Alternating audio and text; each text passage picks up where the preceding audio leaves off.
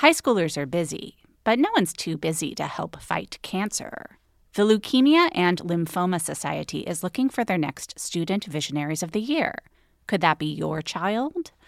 High schoolers who participate in this 7-week philanthropic leadership development program gain valuable life skills like project management, communication, financial literacy, and entrepreneurship. Forming strong teams behind them, they fundraise for the Leukemia and Lymphoma Society in honor of a pediatric blood cancer survivor right in their local community.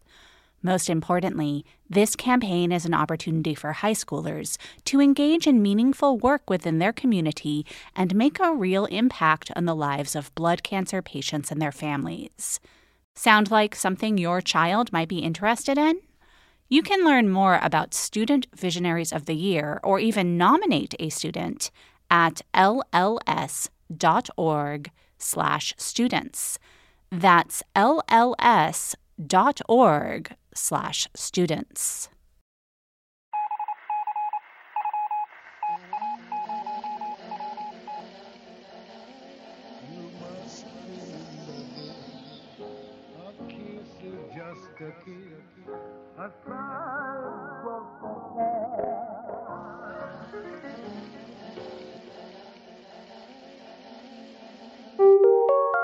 Welcome to another episode of You Must Remember This, the podcast dedicated to exploring the secret and/or forgotten histories of Hollywood's first century, part of the Panoply Network. I'm your host, Karina Longworth. To celebrate this very spooky time of the year, today we go back to the first half of the 20th century to tell the story of writer-producer Val Lewton. Had Lewton not died in 1951, he would be celebrating his 110th birthday on May 7th. You may be saying to yourself, Val Hooten? But if you're a fan of horror movies, chances are you're familiar with Lewton's work. Either you've seen movies he produced, like Cat People. Across the centuries comes this exciting story of a modern girl cursed by an ancient legend. The legend of the Cat People. Women whose kiss means death, whose love turns them into vicious, snarling beasts of prey. I Walked with a Zombie. It's a tale of terror and voodoo, of witchcraft and zombies, and all the weird black magic that the white man seldom sees.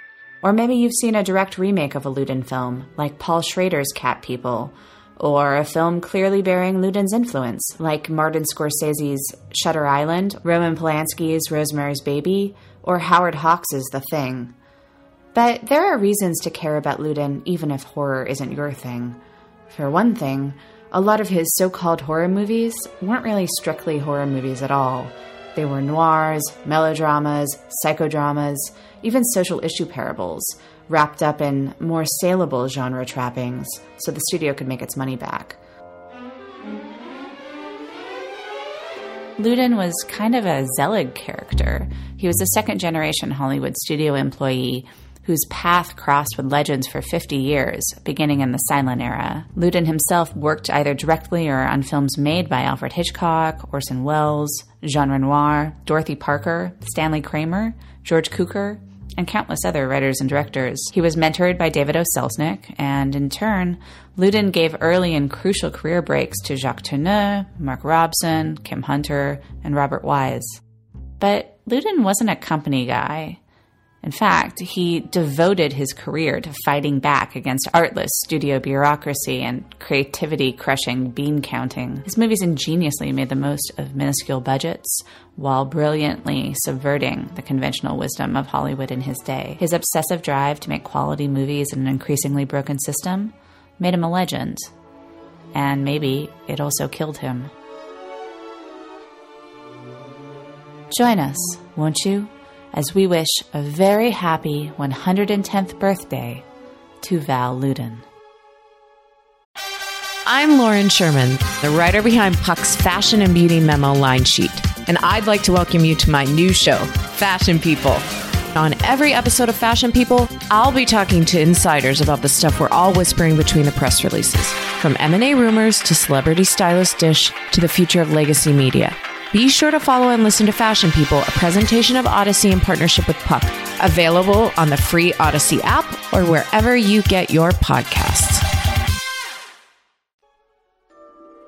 Val Lewton was born Vladimir Lewton in 1904 in Yalta, on the southern tip of the Crimean Peninsula. Lewton came from a superstitious culture with a strong storytelling tradition that normalized the supernatural. From a very early age, he had two fears: cats and being touched. As an adult, Lewton used the term atavistic to describe the types of fears familiar to him, which he tried to inject into his movies. Atavistic literally means related to the ancestral. In Lewton's movies, there's often a sense that characters have been saddled with something bigger than them, an affliction they have no control over. Their present is haunted and halted, directly or indirectly, by the past. Lewton would become an unlikely second-generation Hollywood creative. His mother was the sister of Alla Nazimova, who would eventually go on to become one of the first great silent film stars. His father was a cad. Eventually, Val's mom, Nina Lewton, gave up on her deadbeat husband, gathered up her kids, and moved on. She never spoke of or to her husband again, and eventually, Nazimova paid for the family's passage to New York and convinced them to Americanize Lewton to Lewton. Living in upstate New York with his aunt, mom, and sister, little Val struggled without a male influence. His photographic memory was in evidence as early as age 7 when he started devouring novels, and as a teen, he'd go to local community basketball games, stand up at halftime, and recite passages of Cyrano until he was hauled off for being a public nuisance. Nazimova sent him to 2 military schools.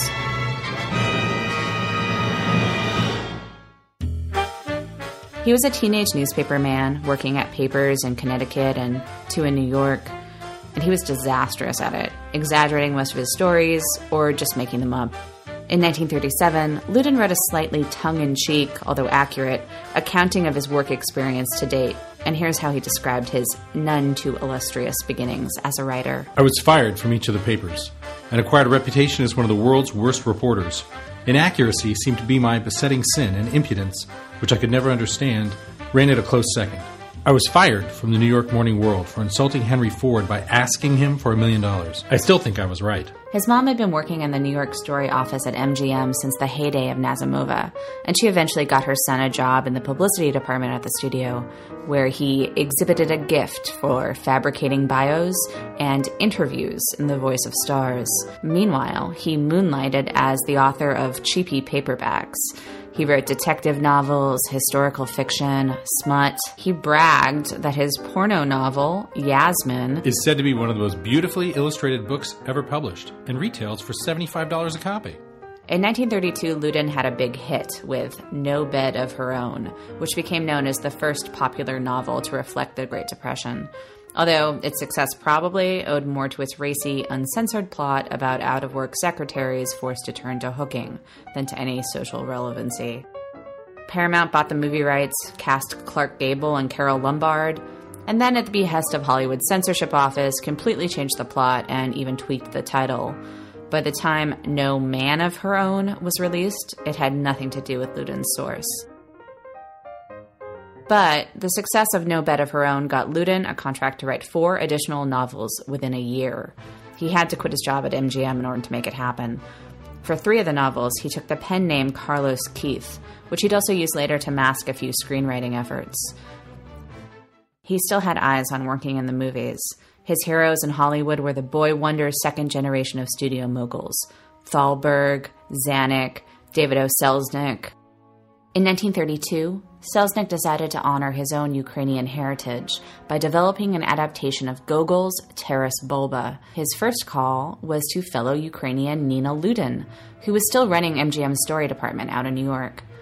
Nina Lewton prepared for Selznick a list of 5 potential Russian-born and Hollywood-established writers for the adaptation. And then she tacked on her son's name, because what the hell? As luck would have it, the other 5 guys turned the project down, and Val Lewton had his first Hollywood writing job.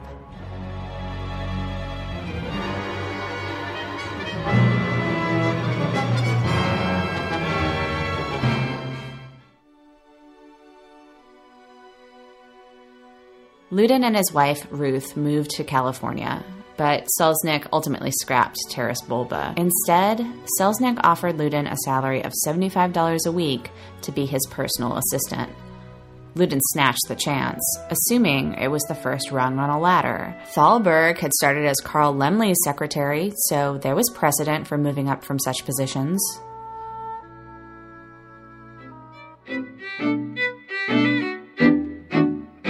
Selznick did promote Lewton to story editor, but it was kind of a thankless job. Selznick was a notorious bully who seemed to delight in playing power games with his underlings. It was Lewton who came up with the famous shot in Gone with the Wind, with a camera rising above the countless bodies of soldiers at the Atlanta depot. Selznick repaid this gift at the film's first preview by making Lewton stand outside the door of the men's room with a stopwatch, collecting data so that Selznick could figure out the appropriate length for the intermission. Lewton stayed with Selznick for 8 years, contributing invaluably to big films like Anna Karenina and David Copperfield, for no credit. Why didn't he leave? Maybe because he was terrified of authority. Lewton once promised his wife, Ruth, that he'd ask for a raise, only to totally chicken out when he got to the studio. Instead, Lewton landed a quickie book contract for $500 and secretly wrote a novel so that he could have an extra $25 a week cash to slip into his own pay envelope and tell his wife that the raise had gone through. Throughout his career, Lewton would talk back to his superiors through means so subversive they essentially qualified as a private language. He'd make a big show of being way too polite and even theatrically subservient to men he had no respect for, referring to them as sir or mister in situations where everyone else was using first names. He had a purple paisley tie, which he referred to as his dog puke tie, and he'd wear it around anyone to whom he felt intellectually superior, assuming that they would either understand it as a clear sign of contempt, or else he knew they were a fool. Lewton would carry this attitude toward anyone in a position of power over him through most of his career, while at the same time tacking away from Selznick's example when it came to anyone Lewton himself managed. He was beyond gracious, encouraging, and fiercely loyal to his own employees. Lewton was nothing if not a man of contradictions, and some of his closest collaborators have suggested that he thrived off of situations like the one he was in with Selznick because Lewton needed an enemy. So even when another offer came along, Lewton was hesitant to leave Selznick's employ behind, especially since that offer didn't immediately look like a great or even a logical one.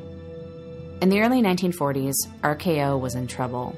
They'd just lost tons of money on Orson Welles' Citizen Kane and The Magnificent Ambersons. The well of Astaire Rogers musicals that had kept the studio flush through the Depression had finally run dry. But their B movies, like the mystery series The Saint, they were doing all right, and head of production Charles Corner wondered if a horror unit might not offer the quick influx of cash that RKO was so desperately looking for. Corner looked at Universal, a rival studio about the same size as RKO, and saw how cheap monster movies had bolstered the bottom line over there for nearly a decade, starting with Dracula and Frankenstein.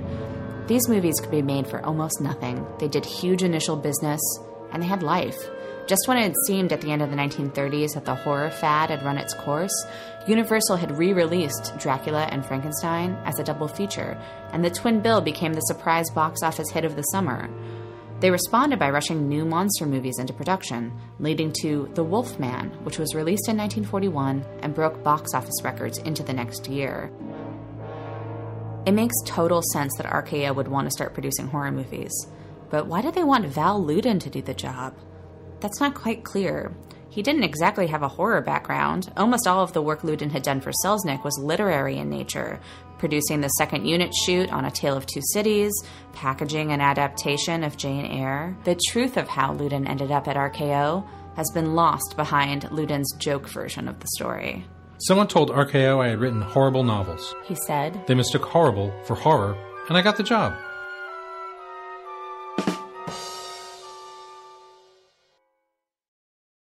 The first thing Lewton did when he joined RKO in 1942 was to give himself a crash course in the history of the horror genre, running a number of prints and making note of things he wanted to borrow, and also what he didn't want to do. A lot of the horror movies of the 1930s had employed German craftsmen who had fled the Nazis and found a home at Universal, whose founder, Karl Laemmle, was happy to give any fellow countryman a job. But Lewton was Russian, and he felt he had a much different sensibility. He was more romantic, more poetic. He was also less efficient. An insomniac, he could rarely do any real work during office hours and would instead stay up all night, writing and researching and rewriting. One thing his horror movie marathon taught him, Lewton didn't like the Universal house style, and he became all the more set against it when the Saturday Evening Post published a puff piece featuring Universal's 7-point formula for a successful scare pick. Point 4. Besides the major monster, there must be a secondary character of weird appearance, such as Igor. RKO would have been happy for Lewton to rip off this formula to the letter, but he was determined to defy it. They may think I'm going to do the usual chiller stuff, which will make a quick profit, be laughed at, and be forgotten, he said. But I'm going to make the kind of suspense movies I like. RKO gave Lewton free rein to do just that, within a pretty strict set of parameters. Each movie was to be a B programmer, meaning that it was designed to go on a double bill, run no more than 75 minutes, and cost no more than $150,000. They had to be horror movies, and if they weren't, they'd be marketed as such. RKO would supply test-marketed titles, which Lewton would use as a starting point, and build the film from there. Though only ever credited as a writer under his pen name Carlos Keith, Lewton played an extraordinary role in shaping the stories and characters in his movies, animating them around his personal pet themes. And though he employed several different directors and never took on those duties himself, there are certain commonalities to most of the films Lewton produced, visual and structural elements that can be isolated the same way auteurists connect the dots on a director's body of work. The most commonly cited Lewton-esque trait is his use of lighting, or lack thereof, to suggest scares, while obscuring the frayed edges of his shoestring budgets. In Vincent Minnelli's The Bad and the Beautiful, Kirk Douglas plays Jonathan Shields, a B-movie producer turned mogul, who was mostly based on Lewton's former mentor, David O. Selznick, but the first part of the film has Shields taking over a B unit, where he gets an assignment bearing a striking similarity to Lewton's own first film at RKO, Cat People. Put 5 men dressed like cats on the screen. What do they look like? Like 5 men dressed like cats. When an audience pays to see a picture like this, what do they pay for? To get the pants scared off them. And what scares the human race more than any other single thing? The dark, of course. Why? Because the dark has a life of its own. In the dark, all sorts of things come alive. Suppose we never do show the catmen. Is that what you're thinking? Exactly. No catmen. All right. Now, what do we put on the screen that'll make the backs of their necks crawl? 2 eyes, shining in the dark. Lewton would make great use of darkness and shadow in a number of his films, starting with Cat People. Starring French beauty Simone Simon as a Serbian illustrator who fears submitting to sex will literally transform her into a wild animal, the film teases and implies a lurking menace, building tension throughout, but it withholds the monster money shot until the very end of the film. Lewton milked much dread from putting actors in murkily lit spaces and then having them behave as though they felt an unmistakable menace lurking in the dark, which neither the characters nor the viewer could precisely define, which made said menace all the more unsettling. I'll tell you a secret, Lewton told the LA Times. If you make the screen dark enough, the mind's eye will read into it anything you want. Lewton's films also masterfully used sound design and editing to provide shock and misdirection. At one point in Cat People, Alice, Simone Simon's character's rival for the affections of her husband, is walking alone at night. She hears a woman's footsteps behind her. Though she can't see anyone in the dark, she becomes convinced she's being followed. Suddenly, the sound of footsteps stops. The silence becomes more terrifying than the sound, and Alice starts to run. Reaching an intersection, she and we hear the hiss of what could be a large jungle cat.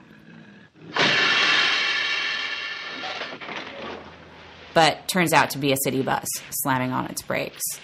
Climb on, sister. Are you riding with me or ain't you? Though editor Mark Robson designed this scene, Lewton would use it as a model for shock moments throughout his career. The producer called such devices buses. Simone was cast for what Lewton called her little kitten face, which he described as being cute and soft and cuddly and seemingly not at all dangerous. This quality of apparent innocence was used to powerful effect. Even as it becomes increasingly clear that Simone's Irina is the film's monster, she never really stops being the sympathetic heroine. The so-called heroes of the movie, her husband Oliver and his besotted co-worker Alice, end up seeming almost sinister in their lack of internal conflict. Alice, you're very swell. That's what makes me dangerous. I'm the new type of other woman. This was another Lewton hallmark. His antagonists were always fully humanized, even when the characters themselves weren't fully human. Most of the characters in Lewton's movies seem to live full lives, even as they're inexplicably drawn to death. Cat People was a smash hit, the kind that sends a whole industry into copycat mode. In The Bad and the Beautiful, after Jonathan Shields' Cat movie is a success, he eagerly reports to the studio for his next assignment. Well, what's our next picture? Get a good grip on yourself. You ready? Uh-huh. Our next picture will be the son of the Catman. Lewton was put through something pretty similar after the success of Cat People, although the ostensible sequel to that film was still a few years off. The title assigned for his unit's second picture was seemingly worse. I Walked with a Zombie. Lewton emerged from his assignment meeting, in the words of Mark Robson, impossibly gloomy. But after another no-doubt sleepless night, Lewton returned to the studio the next morning exuberant with inspiration. We'll do it as a remake of Jane Eyre, with voodoo. Lewton may have mocked the universal formula, but he also came up with his own set of rules, designed to breathe life into whatever space he could carve out under RKO's restrictions. No grisly stuff for us. No horror piled on horror. You can't keep up horror that's long sustained. It becomes something to laugh at. But take a sweet love story, or a story of sexual antagonisms about people like the rest of us, not freaks, and cut in your horror here and there by suggestion, and you've got something. 3 scenes of suggested horror and 1 of actual violence. Fade out. It's all over in less than 70 minutes. Lewton's unit made 3 films in its first year. Cat People, I Walked with a Zombie, and The Leopard Man. All of them directed by Jacques Tourneur. Cat People was the biggest phenom, but all of them made money. And Tourneur was subsequently promoted to A-movies. Lewton was offered a promotion too, meaning bigger budgets and, ostensibly, no more silly titles around which he'd have to invent material. Lewton was happy with what he was doing, but he longed for respect, something he felt he could never get as long as he was forced to make movies with words like zombie in the title. But when Lewton insisted that editor Mark Robson be promoted to direct his next movie, RKO balked. They were unwilling to allow a first-timer to helm an A picture. So Lewton turned down his own promotion, choosing loyalty to his friend and collaborator, even if it meant being stuck in the B ghetto. He was starting to realize that he had more freedom if he was barely costing RKO any money. Lewton's next string of films would lack the visual sumptuousness of the movies he made with Tourneur, but they'd allow Lewton to delve more deeply into his own personal demons and concerns, often while playing some kind of game of bait and switch, giving RKO's marketing department just enough of a horror veneer to work with while actually combining and defying definitions of genre. Some of these films included the devil-worshipping cult Proto-Noir, The Seventh Victim, which prefigures the big sleep in its storytelling, and Psycho in its shower scene. The Ghost Ship, an atmospheric psycho mystery on the dangers of abusive power and isolation. And The Curse of the Cat People, a would-be sequel which was really more of a metaphoric wartime family drama, sort of in the vein of Meet Me in St. Louis. Simone was brought back as the ghost of Irina, visible only to the young daughter of Irina's ex-husband Oliver and his new wife Alice. Oliver and Alice, having survived the events of Cat People, are now living in a wartime fantasy of domestic suburban bliss. But their daughter is drawn to the snow-blanketed backyard, where Irina appears, shrouded in a white cape, still as a statue, so unmoving as to resemble a religious icon. I wish I could show you to Mommy and Daddy. I wish you could enjoy Christmas with us. You and I shall enjoy Christmas together. Shall I show you my Christmas gift to you? The Curse of the Cat People's emphasis on its ghost's stillness established a major Lewton trope. It was another break away from the Universal-style horror formula, which was all about creatures who shouldn't be able to move, the dead, coming to life and chasing people around. The dead Irina is haunting, but hardly a frightening presence. She's an almost seductive contrast to the antiseptic bubble of the American family engaged in wholesome activity. This was Lewton turning his experience feeling like an outsider in Hollywood, and the experience of anyone who felt outside of or not entirely comfortable with the propagandistic aspect of American life during World War II, into metaphor. In a climate obsessed with the illusion of defeating evil through do-your-part action, what could be more eerie and out of place than being unable to move? Lewton's two biggest champions amongst film critics were Manny Farber and James Agee, and both understood that Lewton was taking the commercial mandate to make a sequel and spinning it into something special.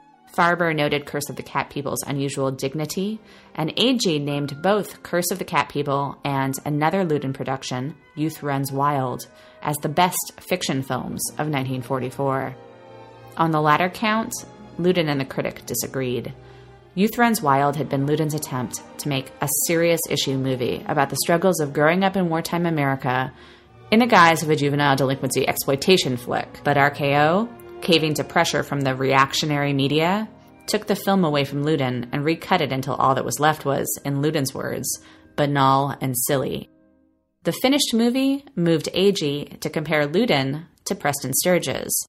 He declared that Lewton's, quote, feeling for cinema is quite as deep and spontaneous as that of Sturges, and his feeling for human beings and how to bring them to life on screen is deeper. It was a first-rate stinker, Lewton said. I asked to have my name taken off it, but they refused. This seems to have been the beginning of the end of Lewton's relatively happy run at RKO, and by extension, the start of the decline of his Hollywood career.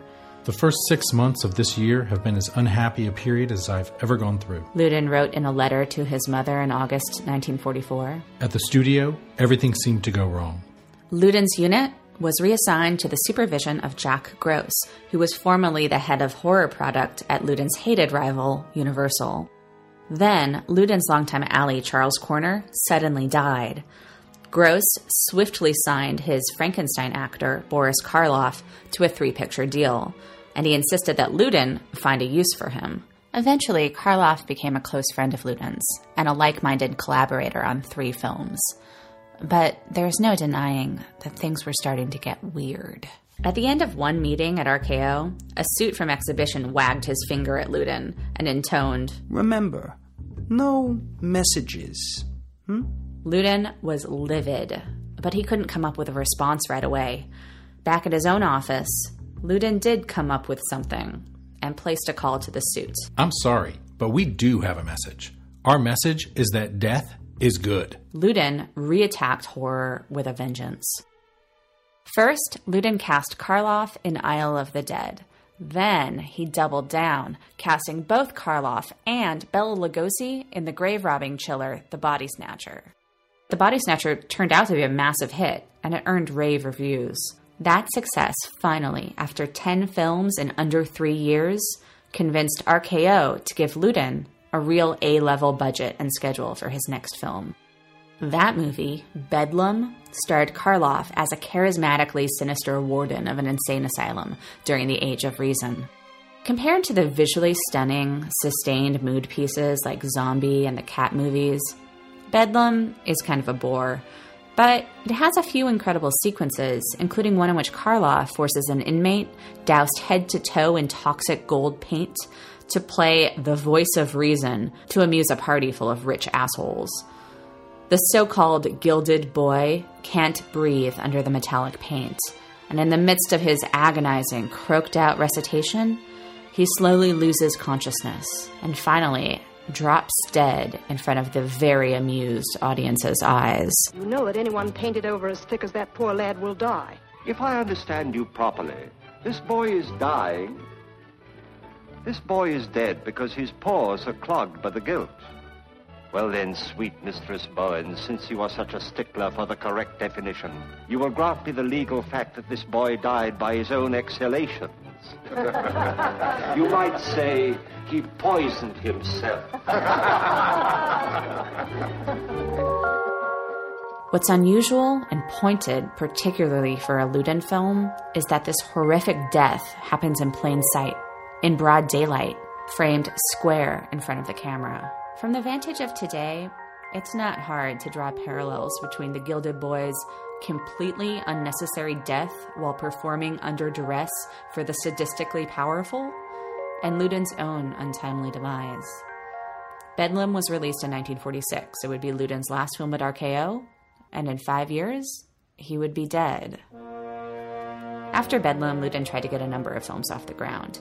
He tried to make a musical, but production was delayed so that a dozen chorus girls could bulk up to Can-Can era proportions.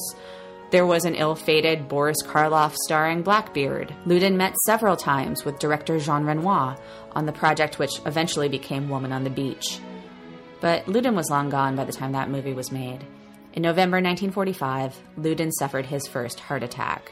The cause was identified as exhaustion. He took a leave from RKO and then left the studio for what looked like a golden deal at Paramount. But as Bedlam taught us, all that glitters, you know. Lewton spent his first 6 months at Paramount working up a Dickens adaptation, only to be finally told that Dickens would not sell. Feeling pressure to get something, anything going, Lewton rushed a romance, My Own True Love, into production, only to watch helplessly as Paramount and his lead actress blocked his every creative move.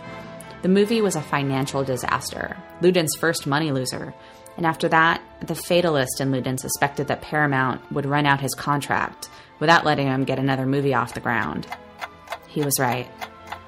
In July 1948, Lewton hopped to MGM, where he spent half his time waiting around for permission to work, produced a terrible Deborah Kerr comedy, and then was out the door. Robert Weiss and Mark Robeson, now at hot points in their careers, paid Lewton back for helping to get them started in Hollywood by inviting him to join them in an indie venture called Aspen Productions. And then they dropped Lewton for being too slow to develop material. They didn't even break the news themselves. They sent an agent to do it. Lewton was devastated and sunk into a paranoid depression. Even setting aside the betrayal of his friends and protégés, without a job, the workaholic Lewton started to go a little bit nuts. Finally, in the summer of 1950, Universal gave Lewton a job producing a Western. Apache Drums, he bragged, was the cheapest Technicolor film ever made with real actors. Lewton was then offered a job producing for Stanley Kramer, but his gallstone started acting up. A couple of months later, Lewton suffered his second and third heart attacks.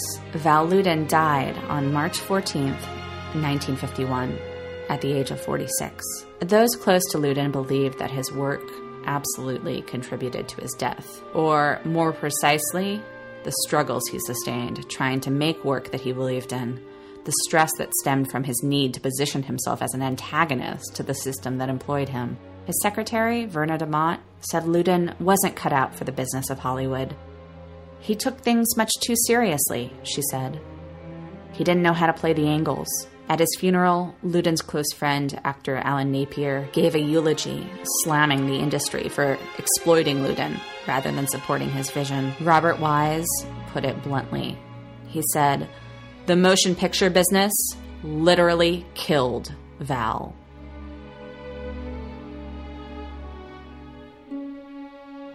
When tragedy strikes, in real life or in the movies, everybody looks for someone to blame. In life, Val Lewton couldn't help but foster antagonistic relationships with monolithic Hollywood power. In order to feel that charge of being the underdog, he had to make all the big dogs into the enemy. But isn't that all the more reason to think that, in death, Lewton wouldn't want to be seen as the victim of the Hollywood maw, as though he was some helpless little starlet who got chewed up because he didn't know how to protect himself? Val Lewton wasn't the Gilded Boy. Nobody pushed him to work as hard as he did against his will. Remember, this is a guy who believed he was grappling with atavistic fears, personal demons that went back far into his bloodline. This is the guy who infused almost all of his movies with the idea of an irrational, sometimes ancestral, attraction to death. This is the guy who told off one of his bosses with the line, "Our message is that death is good."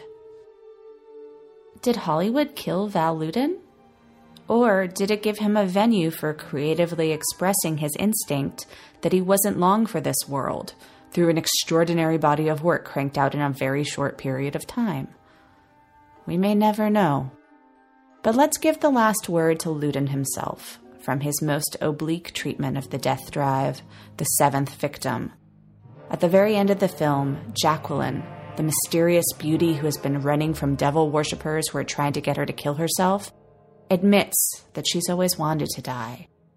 We know she keeps a noose in her apartment, hanging over a chair. Through the closed door, we hear the chair fall to the ground.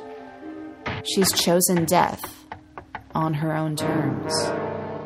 I run to death, and death meets me as fast. And all my pleasures are like yesterday. The music swells. It's all over in less than 75 minutes.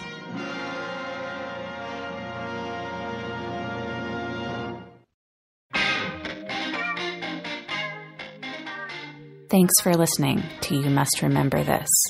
Today's special guest stars included Mark Olson, who played Val Lewton, and Noah Segan, who played the unnamed executive at RKO. This episode was written, narrated, and edited by Karina Longworth. That's me. You can find more episodes and more information about this episode at our website, youmustrememberthispodcast.com. Join us next time for another tale from the secret and/or forgotten histories of Hollywood's first century.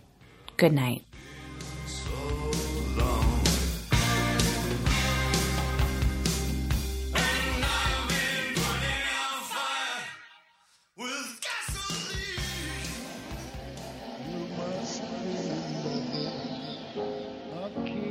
Just a kiss, a sigh of